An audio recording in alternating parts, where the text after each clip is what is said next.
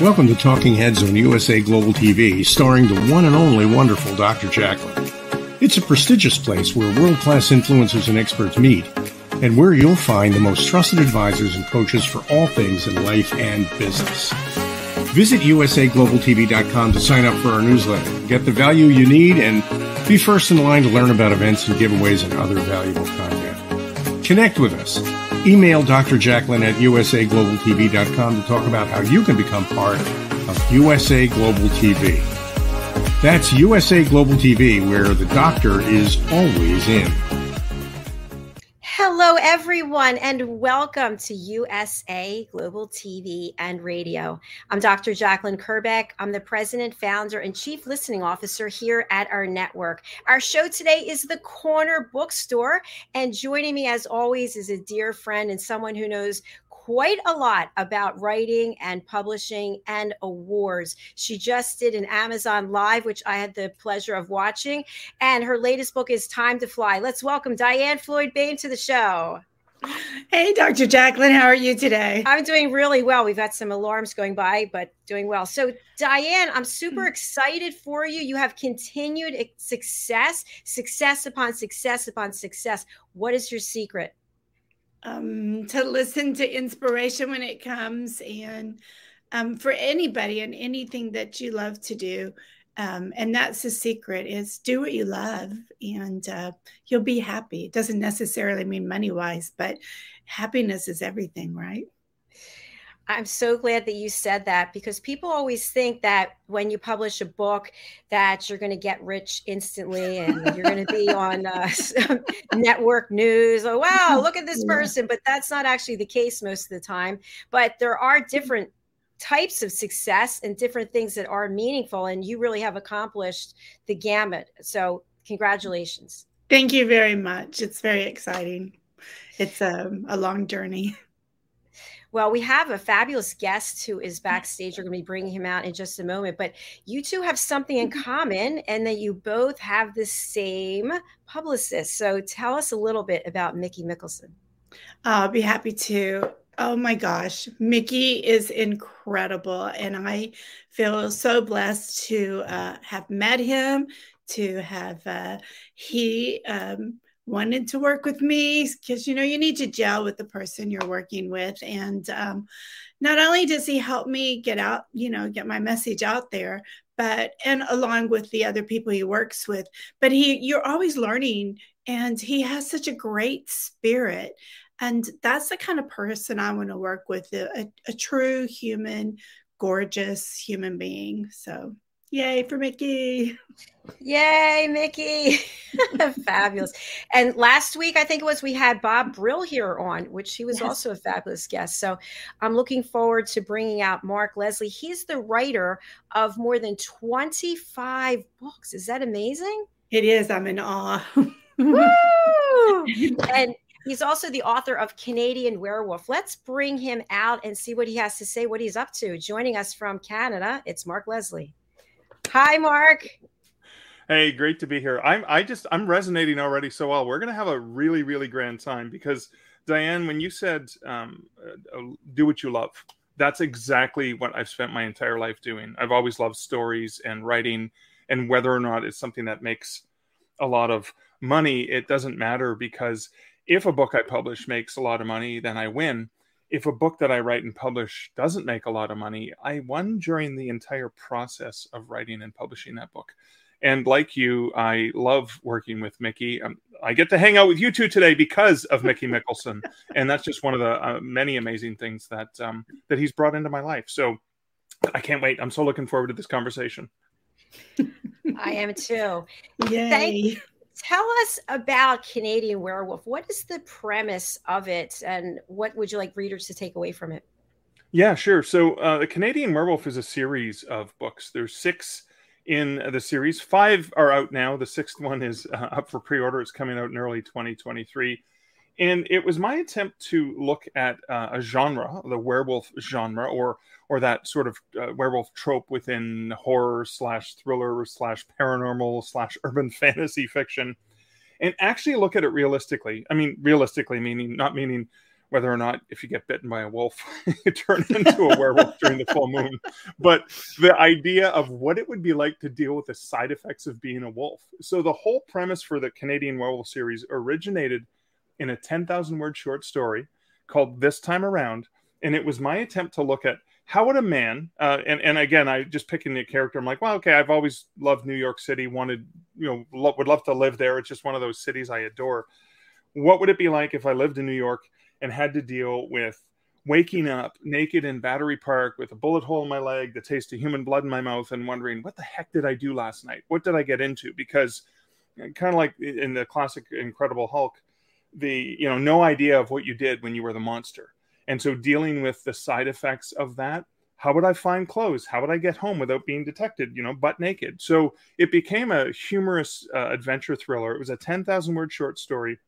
And the whole goal of the short story was Michael Andrews, who was as yet unnamed in that short story, trying to figure out how he was going to get clothes, how he was going to get home. And then the rest of his day would be piecing together what the heck he did the night before. And that story was readapted into A Canadian Werewolf in New York because a really good friend of mine, Canadian horror author Sean Costello, who's a mentor of mine, had read the story, and he said, "Oh, that's great. What happens next?" And I laughed and said, "Sean, nothing happens next. That's it." And he said, "No, but what happens the rest of his day? The other wolf, all of these weird flashbacks that he had."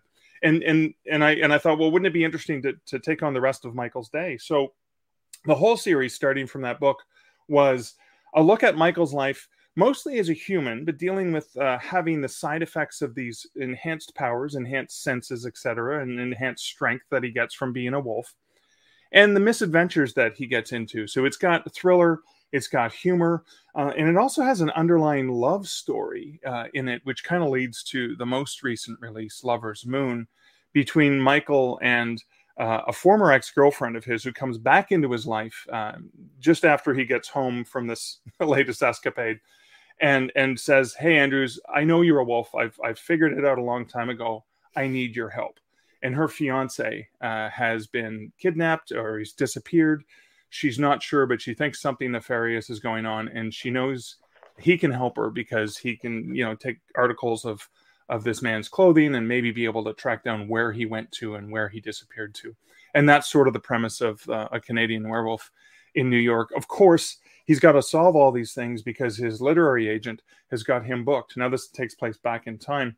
It's like 2006-ish or 4-ish. I'm trying to remember. 2006, I think. He is a guest on the David Letterman show because, like Mickey Mickelson, his agent managed to land him a booking just sort of almost at the last minute to get on David Letterman that night because there was another cancellation. And so the showdown, the final showdown between Michael and the other wolf who's invaded his territory actually happens during the taping of the live broadcast because Letterman is filmed in the late afternoon for broadcast later that night. And so it all happens as he encounters the wolf on the show. So that was kind of the first book, and I had no idea back in 2016 when I finally released that book.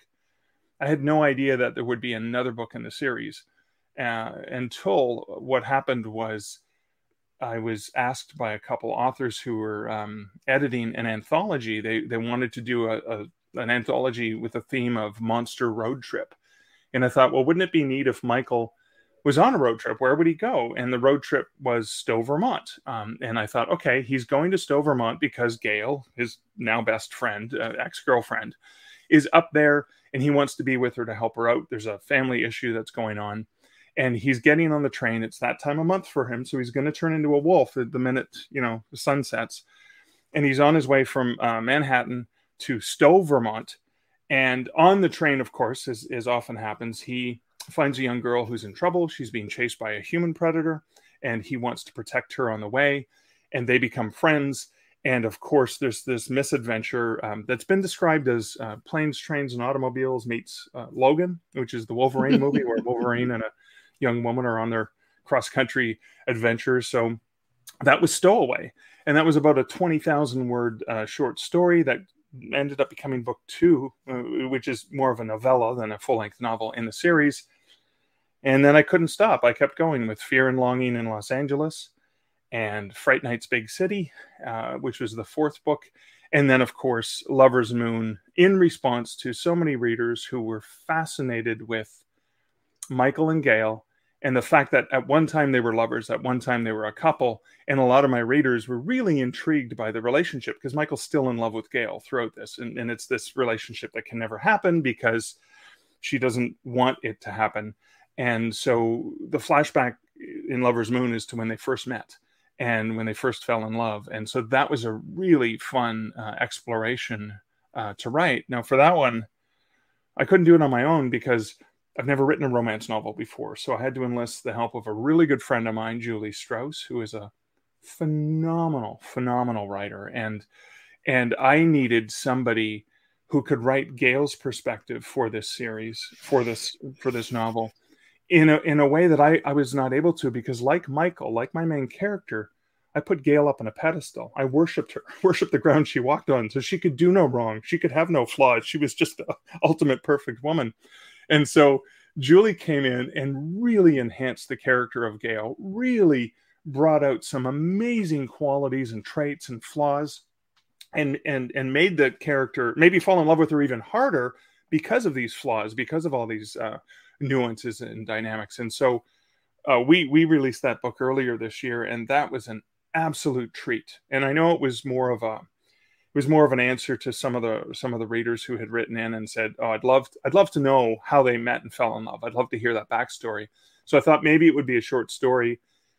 And then I think when Julie and I started writing it, initially it was going to be a long short story. Then it was going to be a novella. And I think we were maybe only 2 weeks into the writing of it. And Julie came back and said, this is going to be a full length novel. And it clocked in around 65,000 words. So that was just a treat to write. Wow. Congratulations. Amazing. It's fantastic. Oh, you gave us a lot of good, juicy details there. I found myself thinking about that relationship too. I'm like, somebody's still in love with somebody. That has to be that way. And so I'm wondering how much of what you write about is based on either research or fantasy that you like, things that you've dreamed about doing? Well, Michael is a Canadian writer living in New York, so there's one fantasy. Having grown up reading Spider-Man comics, like Michael, just the idea of living in New York is wonderful. I mean, I visited New York dozens of times over the years, and so some of it's based on neighborhoods I've been to. So one of my first visits to New York involved the Algonquin Hotel, very literary spot to hang out, and And so I have Michael living at the Algonquin Hotel. So there's a lot of research there. There's even a scene where Matilda, the cat, the house cat at the Algonquin Hotel in Manhattan, where the cat gets kidnapped. And of course, Michael has to go find the cat because they have a special relationship because the cat knows he's more than just a human. There's animal nature. So they have this playful relationship. So the Algonquin features prominently in it. But then also there's other places that I've been to. So, for example, it was on a walk through Battery Park, the first time I've been through Battery Park, that I envisioned the opening scene from A Canadian Werewolf in New York, where he wakes up in that park. And normally he would go and plant himself at Central Park because there's a lot more place for a wolf to run around. If you've been to Battery Park, there's not a lot of green space there. So the question is, how the heck did he get from Central Park down to Battery Park? What happened? He must have gone through the city somehow. What happened? And so a lot of the things are based on my own experiences. The novel that's set in Los Angeles, of course. Again, this is, fantasy for me is Michael is a popular writer. He's actually an international best-selling author. He's had his books turned into TV shows and movies. So this is very much fantasy aspects of it.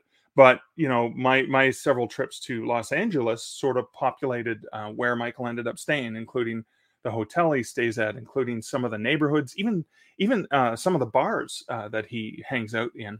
So a lot of the things that go into my novels are really inspired by places I've been, places I've wanted to go to, and whether it's based on actually being there in person, or in a lot of cases, I really, really have to thank Google Maps, because Street View, what you can do is you can go in and you can actually double check, is there a light at this intersection?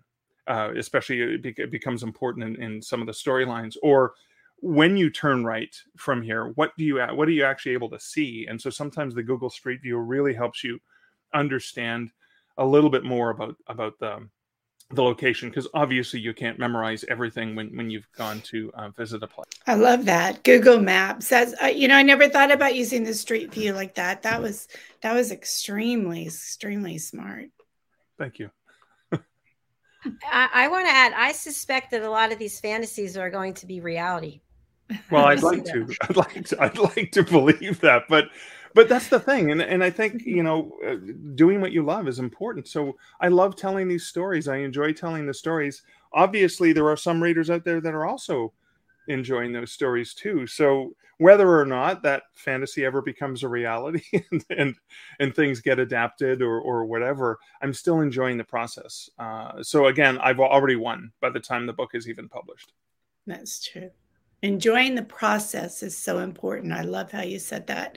And I want to commend you. A lot of authors would not get another author to give the woman's perspective. And it really shows what a intuitive person you are, that you really wanted the readers to have authenticity in your character.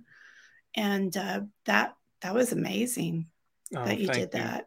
Yeah. No, I appreciate that. And again, I've co-authored several books, mostly nonfiction books that I've co-authored, but this was the first novel I co-authored, and I could not have done it if I did not have 100% trust and faith in Julie. Now, Julie Strauss is an amazing author. She's the host of the Best Book Ever podcast, and I have adored, and I'm not typically a romance reader. I've maybe read 20 romance books in total in my life.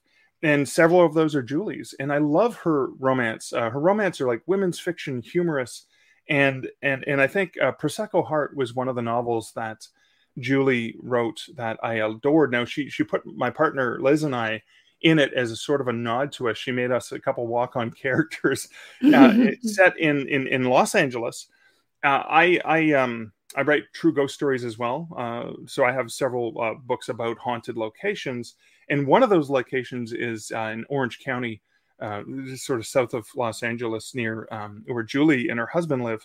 And I'd said, hey, you should go check out the Phantom Carriage Brewing. It's allegedly haunted. So she went there and was so disturbed by the horror theme of this brewery that she wrote it into Prosecco Heart.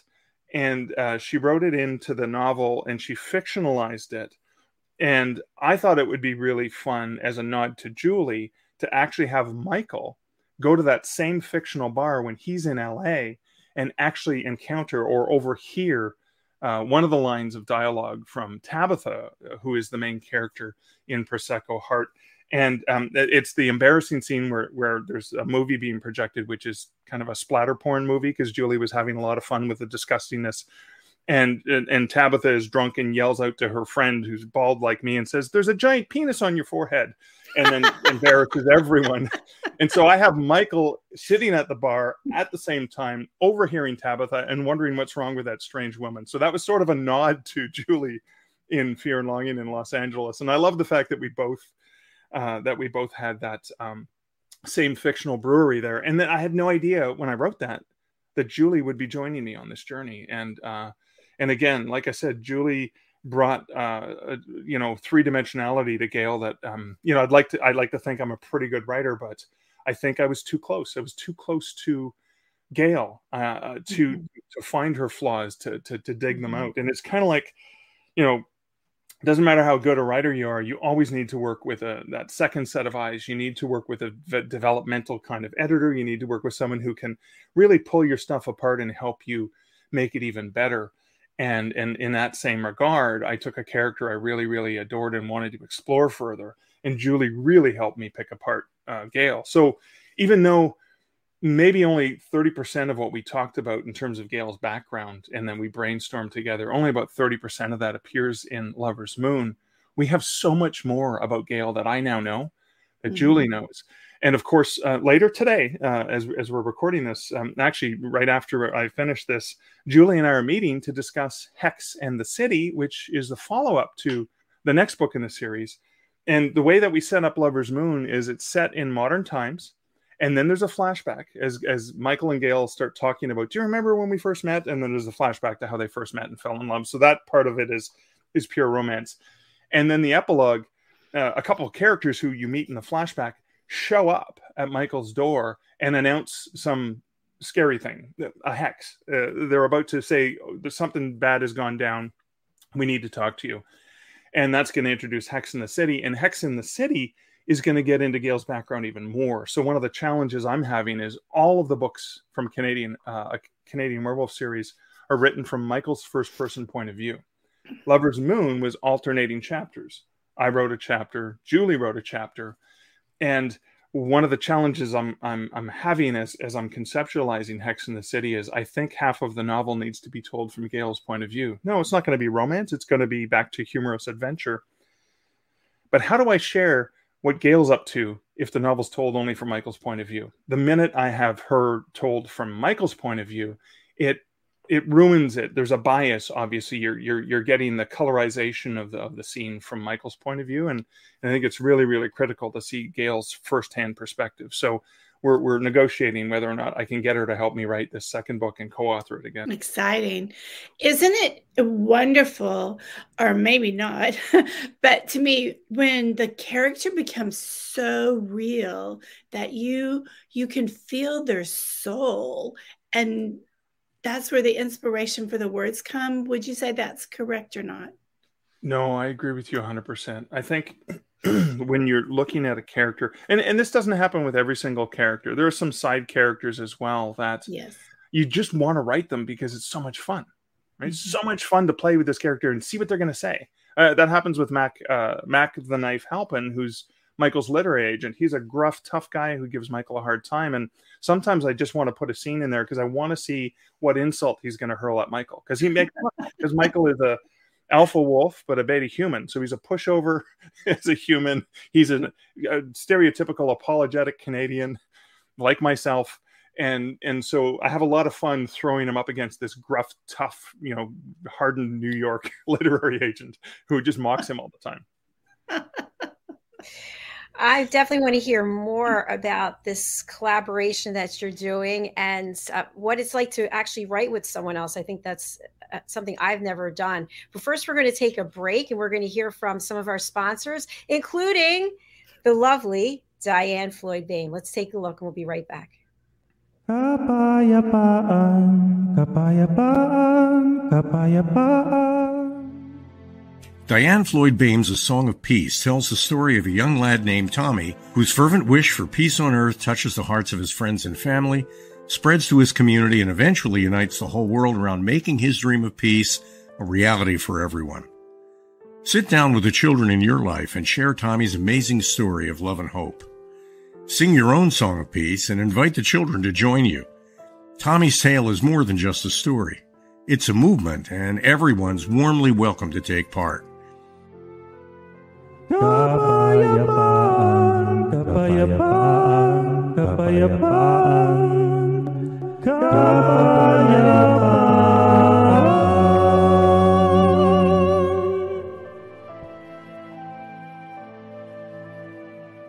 You'll find A Song of Peace, along with many other wonderful learning and enriching opportunities for children of all ages, at DianeFloydBain.com.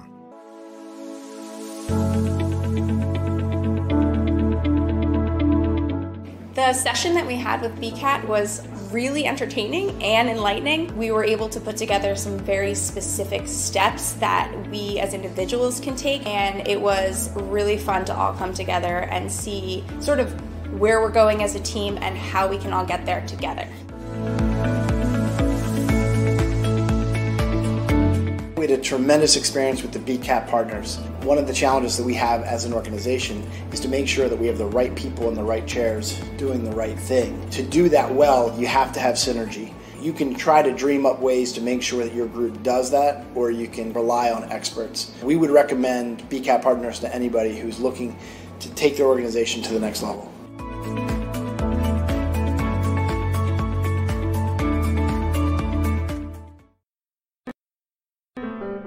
Hello, boys and girls, and welcome to Story Garden. Your host, Diane Boehm. I'm so happy to have you here today. Diane Floyd Boehm tells wonderful stories that warm the heart, spark the imagination, and unite people and families across generations. For children, Diane's Harry the Camel connects with all of us who've ever wondered how different our lives might have been if only we'd been born something better, like a wonderful horse instead of an ordinary camel. In the end, we all learn along with Harry that there's nothing better than just being yourself. Diane's Little Girl in the Moon looks down on earthbound children and wonders if they know she's just like them. A story of love, home, and the bond between mother and daughter, its powerful theme that we're each of us different yet all of us the same plants a seed in children that promises to blossom within a loving and trusting grown-up.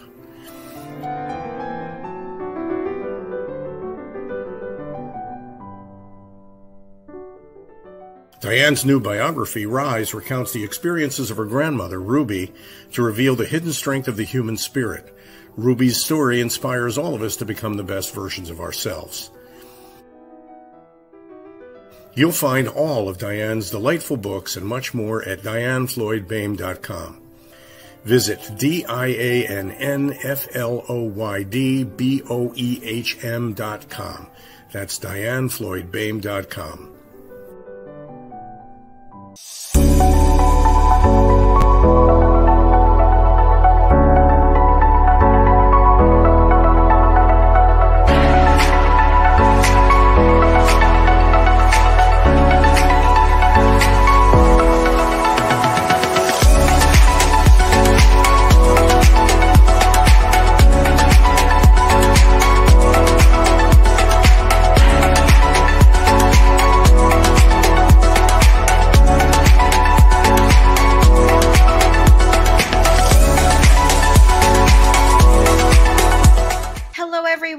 Welcome back to USA Global TV and Radio. I'm still Dr. Jacqueline Kerbeck, and this is still the Corner Bookstore.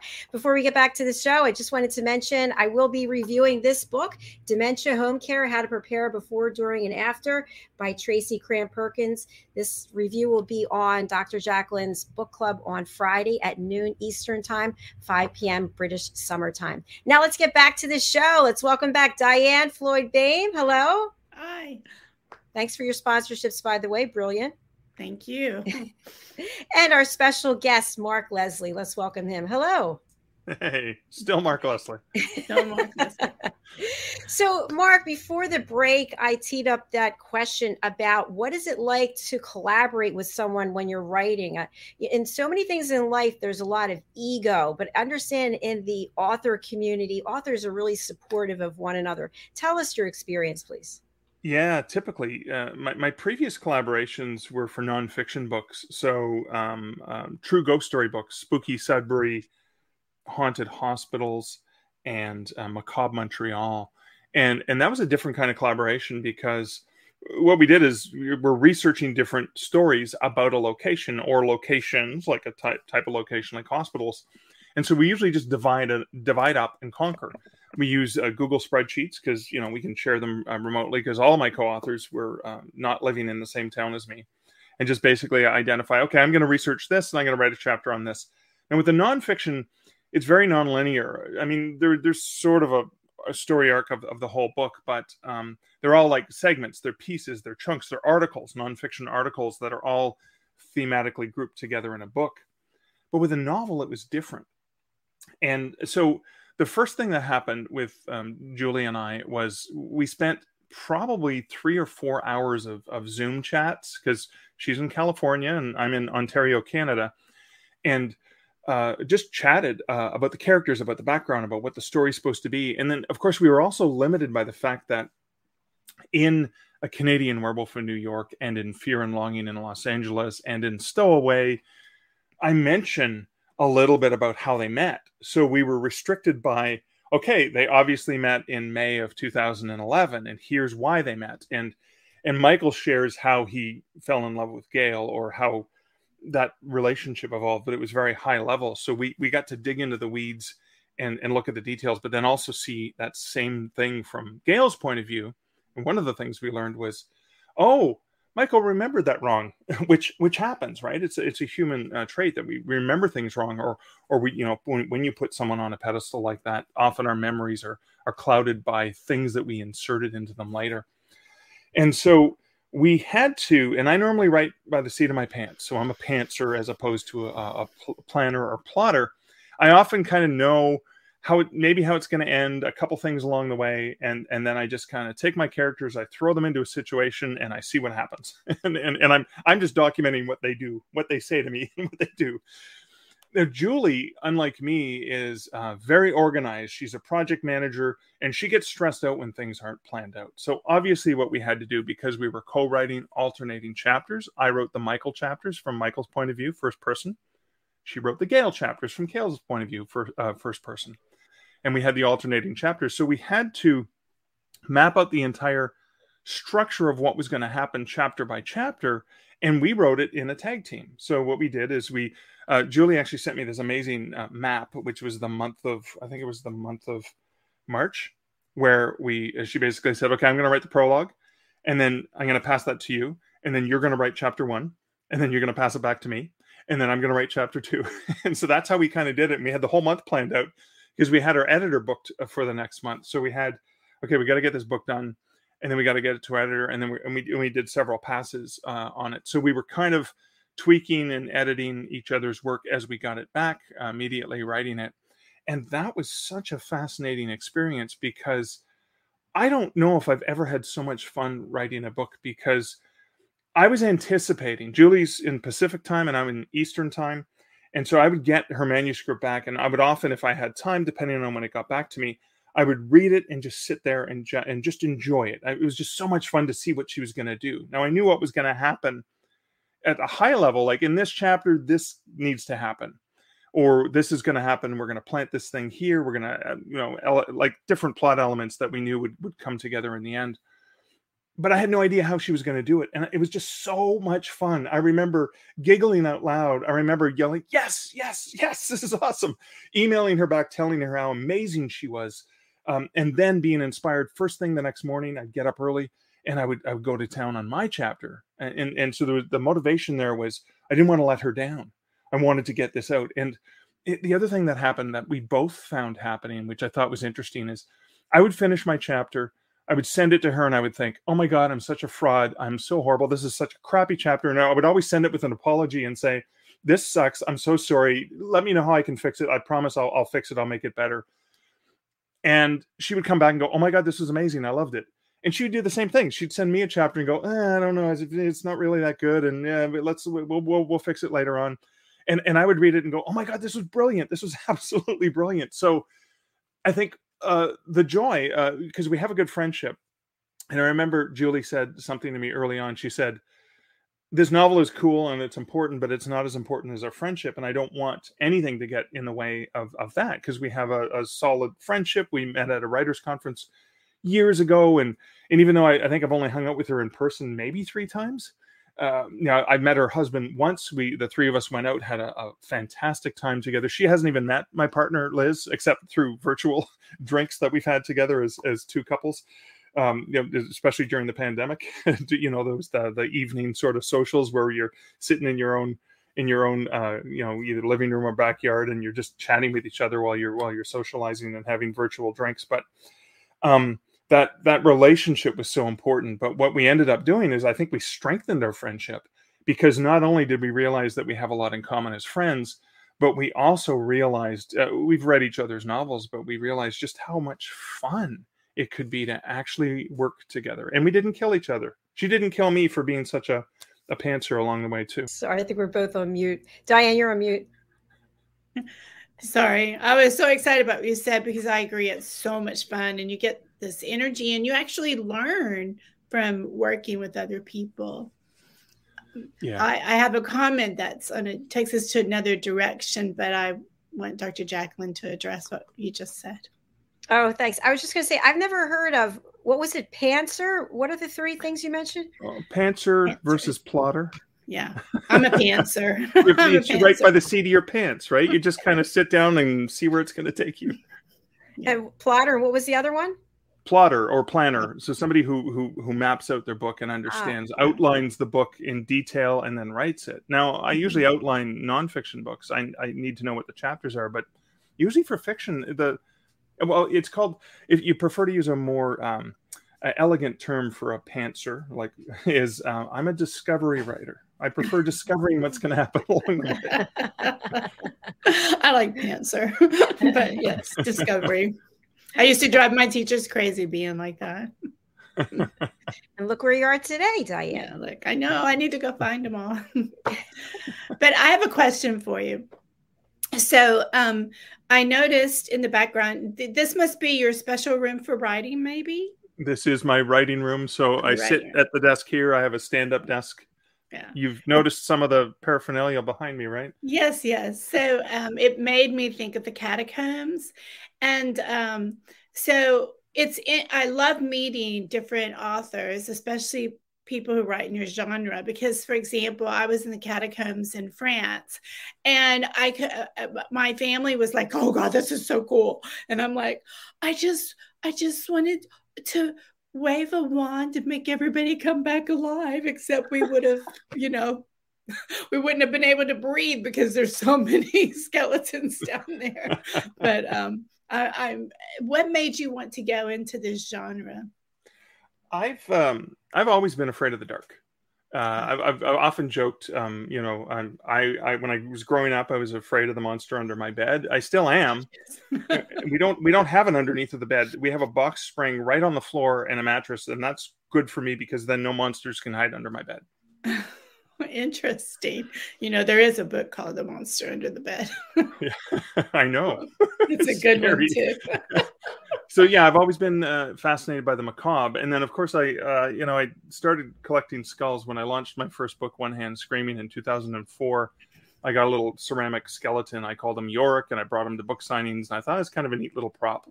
And then just over the years, people have either gifted, they say, "Hey, I saw this skull. I bought it for you." None of my skulls are real human skulls. They're all fake, based on reality. And I think I have 36 in my office here. You can't see them all, but it's just been a part of my brand. And so I kind of do it as a marketing gimmick or shtick. I also have a full-sized skeleton, Barnaby Bones, who actually he's in the car right now because I'm doing a lot of in-person events. So he comes with me to events. And the reason I bring Barnaby and I have the skulls with me is if people see me sitting at a table in front of a bookstore at a mall, for example, or at an event, I'm going to be doing a lot of sort of outside author fair events and tents, and they see the guy with the skeleton and the skulls, they either avoid eye contact with the crazy man and walk quickly in the other direction because it's not their cup of tea, or if they are interested in the macabre, they come rushing right over. "Hey, this is for me." I also have a sign that says "Ghost Stories Told Here." And that's another way to break the ice, because then people can come up and say, "Oh, well, tell me a ghost story." I was like, "Well, what kind of ghost stories do you like?" Because I have thousands of them. And so Barnaby is a great icebreaker, because oftentimes people will just come up and say, "Hey, your buddy looks like he could use a meal," in which case I can joke and say, "Well, if you buy a book, maybe I can afford that." He often wears a t-shirt. So right now I've got the Canadian Werewolf t-shirt that he wears because people like to pose with him. And so if they're going to pose with him and share a picture on social media about the crazy bald guy they talk to, there's at least some advertising for some of my books there. And so that's kind of part of the brand. And so I've played it up. I've had reporters come to my house to take pictures of me in my library where I do the work at home. And sometimes they've said, "Hey, can we just line up all of your skulls on the desk in front of you? We think that would be a great picture." Now, a lot of times I get media close to Halloween because of the kind of scary stuff that I write. But that worked out really, really well, because when the newspaper came and did that, when I launched my book Haunted, Hamilton, Ontario, not too far, maybe an hour outside of Toronto, and that was in the entertainment section about my new forthcoming book, and they had all the skulls. And then I got a call from the publicist for my publisher that said, "Hey, one of the morning show hosts from CHCH Morning Live, which is broadcast to about 60% of the province of Ontario from Hamilton, she saw the article. She'd love for you to come on the show." So I called her and I said, "Yeah, I can be on there tomorrow, no problem." She said, "Can you do me a favor?" And she sounded really kind of nervous. could you bring your skulls? I said, oh, Annette, I'm going to bring all the skulls and Barnaby. And so the opening scene, when she first introduces me, they're zoomed in on Barnaby Bones, the skeleton, sitting there at the table with Annette and I. And as they zoom back, you see the two of us. I've got a trunk that has skulls on it, like all the paraphernalia. I just brought everything. We turned it into a very Halloween-y looking show. And it was perfect. But again, the skulls, it's just part of the branding. Yeah, I love it. Yeah, I do too. It makes me smile. And yeah. What's something we all have in common, right? We all have skulls. Yeah, we are. And I love that you have this Barnaby, because it makes me want to sing the hip bones connected to the da, da, da, da, da, da, da, da, da. It's the child in me. No, and again, that's perfect. That's the fun thing. There's kids. Actually, I have a version of Barnaby out in the front yard, out in my front yard here, and he sits there, and I put him in different costumes because the kids who walk by in the neighborhood love looking to see what he's wearing. And for Canada Day, he's dressed up in all Canadian kind of flags and stuff like that, Canadian colors. We got him dressed up for St. Patrick's Day, and he puts on bunny ears at Easter, and so it's just this cute little thing. I've got a Santa outfit for him that he puts on at Christmas, and it's just so much fun watching the kids looking at him and laughing and wondering what he's going to be wearing the next time. I love that. I love your creativity. That's so nice. Yeah. That's wonderful. Well, Mark and Diane, we're actually at the end of our show. We've got another show coming up right after this. So, Mark, I'm going to spotlight you. And for people who can't read the banner or they're listening on the radio, what's the best way for people to reach out to you, to purchase your books, to network with you, connect with you? Please let us know. Yeah, and thank you guys so much. This has been such a fun time chatting with you. You can check out everything you want to learn about me and things you don't want to know about me over at markleslie.ca. Canadian Werewolf in New York is free right now on all major ebook retailers. You can ask for my books at your local library. I love when you do that. And if you want to listen to Lover's Moon for free, you can go to loversmoon.ca, where Julie and I are reading the podcast. We are doing the reading. I'm reading for Michael, and she's reading for Gail. And I think we just released chapter 14, and there's 21 or 22 chapters in total coming out there. So you can enjoy that whatever way you prefer. And thanks again for having me on the show. It's been an absolute pleasure. Thank you very much. It's been our pleasure. And please do come and see us on one of our other 28 live weekly broadcasts. We'd love to have you back. Thank you so much. Thank you. Bye for now. Bye. Well, that was a lot of fun, Diane. I know. And, I realize you can read his books all year round, but as fall approaches, I already start thinking about Thanksgiving and Halloween. And I don't know if you know it, but Gladys the Witch comes out for Halloween, and I get very excited. So he has me already ready to I love how I can go read or listen to his books. So I'm definitely going to do that. And I know Gladys the Witch is going to love reading it too. See, I'm already in the mood. I love it. Can you tell people how they can watch your recent Amazon Live interview? Sure. Thank you, Dr. Jacqueline. I actually just posted it on my website. So if you go to www.dianefloydboehm.com, and to underneath news, a window open up and it says media, and the Amazon's right there. Or you can just Google DianeFloydBoehm.com Amazon Live. Sorry, I have still getting over a sickness, and it'll come up, and I'll be there. All right, thank you, and thank you for persevering, even though you're not feeling 100%. You look fabulous. So it's amazing what lighting can do. But I know you need to go, but today was just so much fun, and he really reminded me. I'd almost forgotten that I had gone to the catacombs, and I really did have that feeling. I just wanted to wake everybody up, and there's thousands of people underneath the Paris streets due to the sickness, and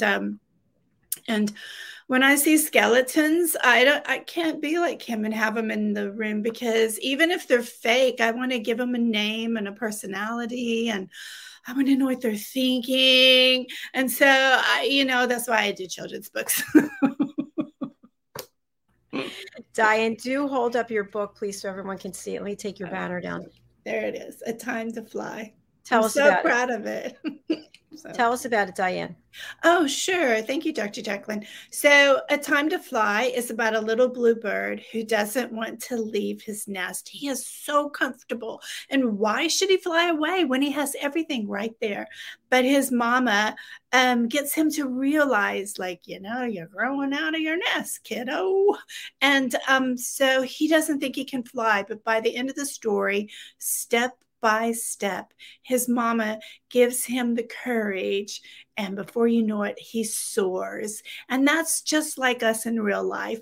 And that's why I like writing children's books, because the messages I have are for all of us, young and old. Absolutely beautiful, Diane. Thank you. You're welcome. Thanks for asking me. You're going to have a new book coming out too, and I'm excited about it. I am actually. Let me see. I'll just go through it quickly if I can find my little graphic. Yeah. So the books I have out already are here. Behind the Green Screen, How to Succeed in the Live Broadcasting Business, which is a story about how and why I left the corporate world and started this with a radio show and where we are now. And the second book is Adversity to Awesome. And this is 12 chapters. Each chapter is an interview I had with a different person who overcame some incredible adversity. And my chapter of what happened to me is the first chapter in the book. And then we also have the newest book coming out, which is a children's book, one of 7, The Amazing Adventures of Lady Ella, the Listening Mentor. We also have a TV and radio show. And the goal and the purpose of these books is to teach children and their families how to listen at an elevated level. And each of the animal characters you see here on the cover and then in the book represent real people, including Diane Floyd Bame. You'll see there in the front, she is the gazelle named Zell. And each of these animals has a different role and part in the story to help really teach listening skills in a new way.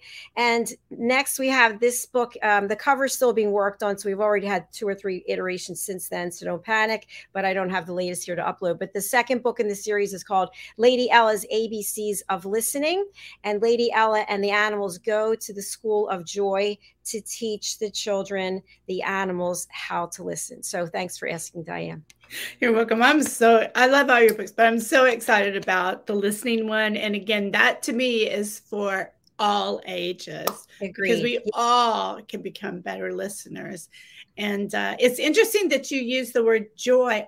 In the past 2 weeks, I have heard that word in so many conversations, and I'm so happy to hear that word become popular, if I could say again, because I haven't heard it in a while, and here you just referenced it as well. And yes, joy in our life is important. It sure is. The course that I teach that you got certified in is The Power of Listening. But for the kiddos and young people, I'm going to be putting together these books under the joy in listening. So wow. A little there bit of you spin. go. Yes. And I mean, for the listeners, this is the first time for me to hear this. So she did not pay me to say this, but Dr. Jacqueline, I mean, isn't that beautiful? The joy in listening, what an important word. Yes. So yeah, the joy in listening. And yeah, let me know how I can help you get it into schools and people's hands. I love that. Thank you. Thank you. I appreciate it. My whole mission is if we learn how to listen at an elevated level, there'll be more inner peace, there'll be more world peace. So why not teach us how to listen when we're children, as opposed to waiting decades later and having to undo all of our bad behaviors that we have by judging people, interrupting people, providing solutions no one asked for, and the worst of all, stealing the stage and taking the story away from the other person and making it about ourselves. So that's what it's all about. So true. Listen, I think anyone listening out there, we need to raise money for you to go and teach Congress how to find joy in listening to each other. Other people have said that as well. I have that on my spreadsheet of things that I need to do, Diane. But we've got to run because the film and music show is starting in 10 minutes. So it's a great show, by the way. Yay. Thank you, everybody. Thank you, Diane. Thank you, Mark. Stay tuned for the next show, everyone. Yeah, stay here. All right. We'll see you soon. Bye. Bye.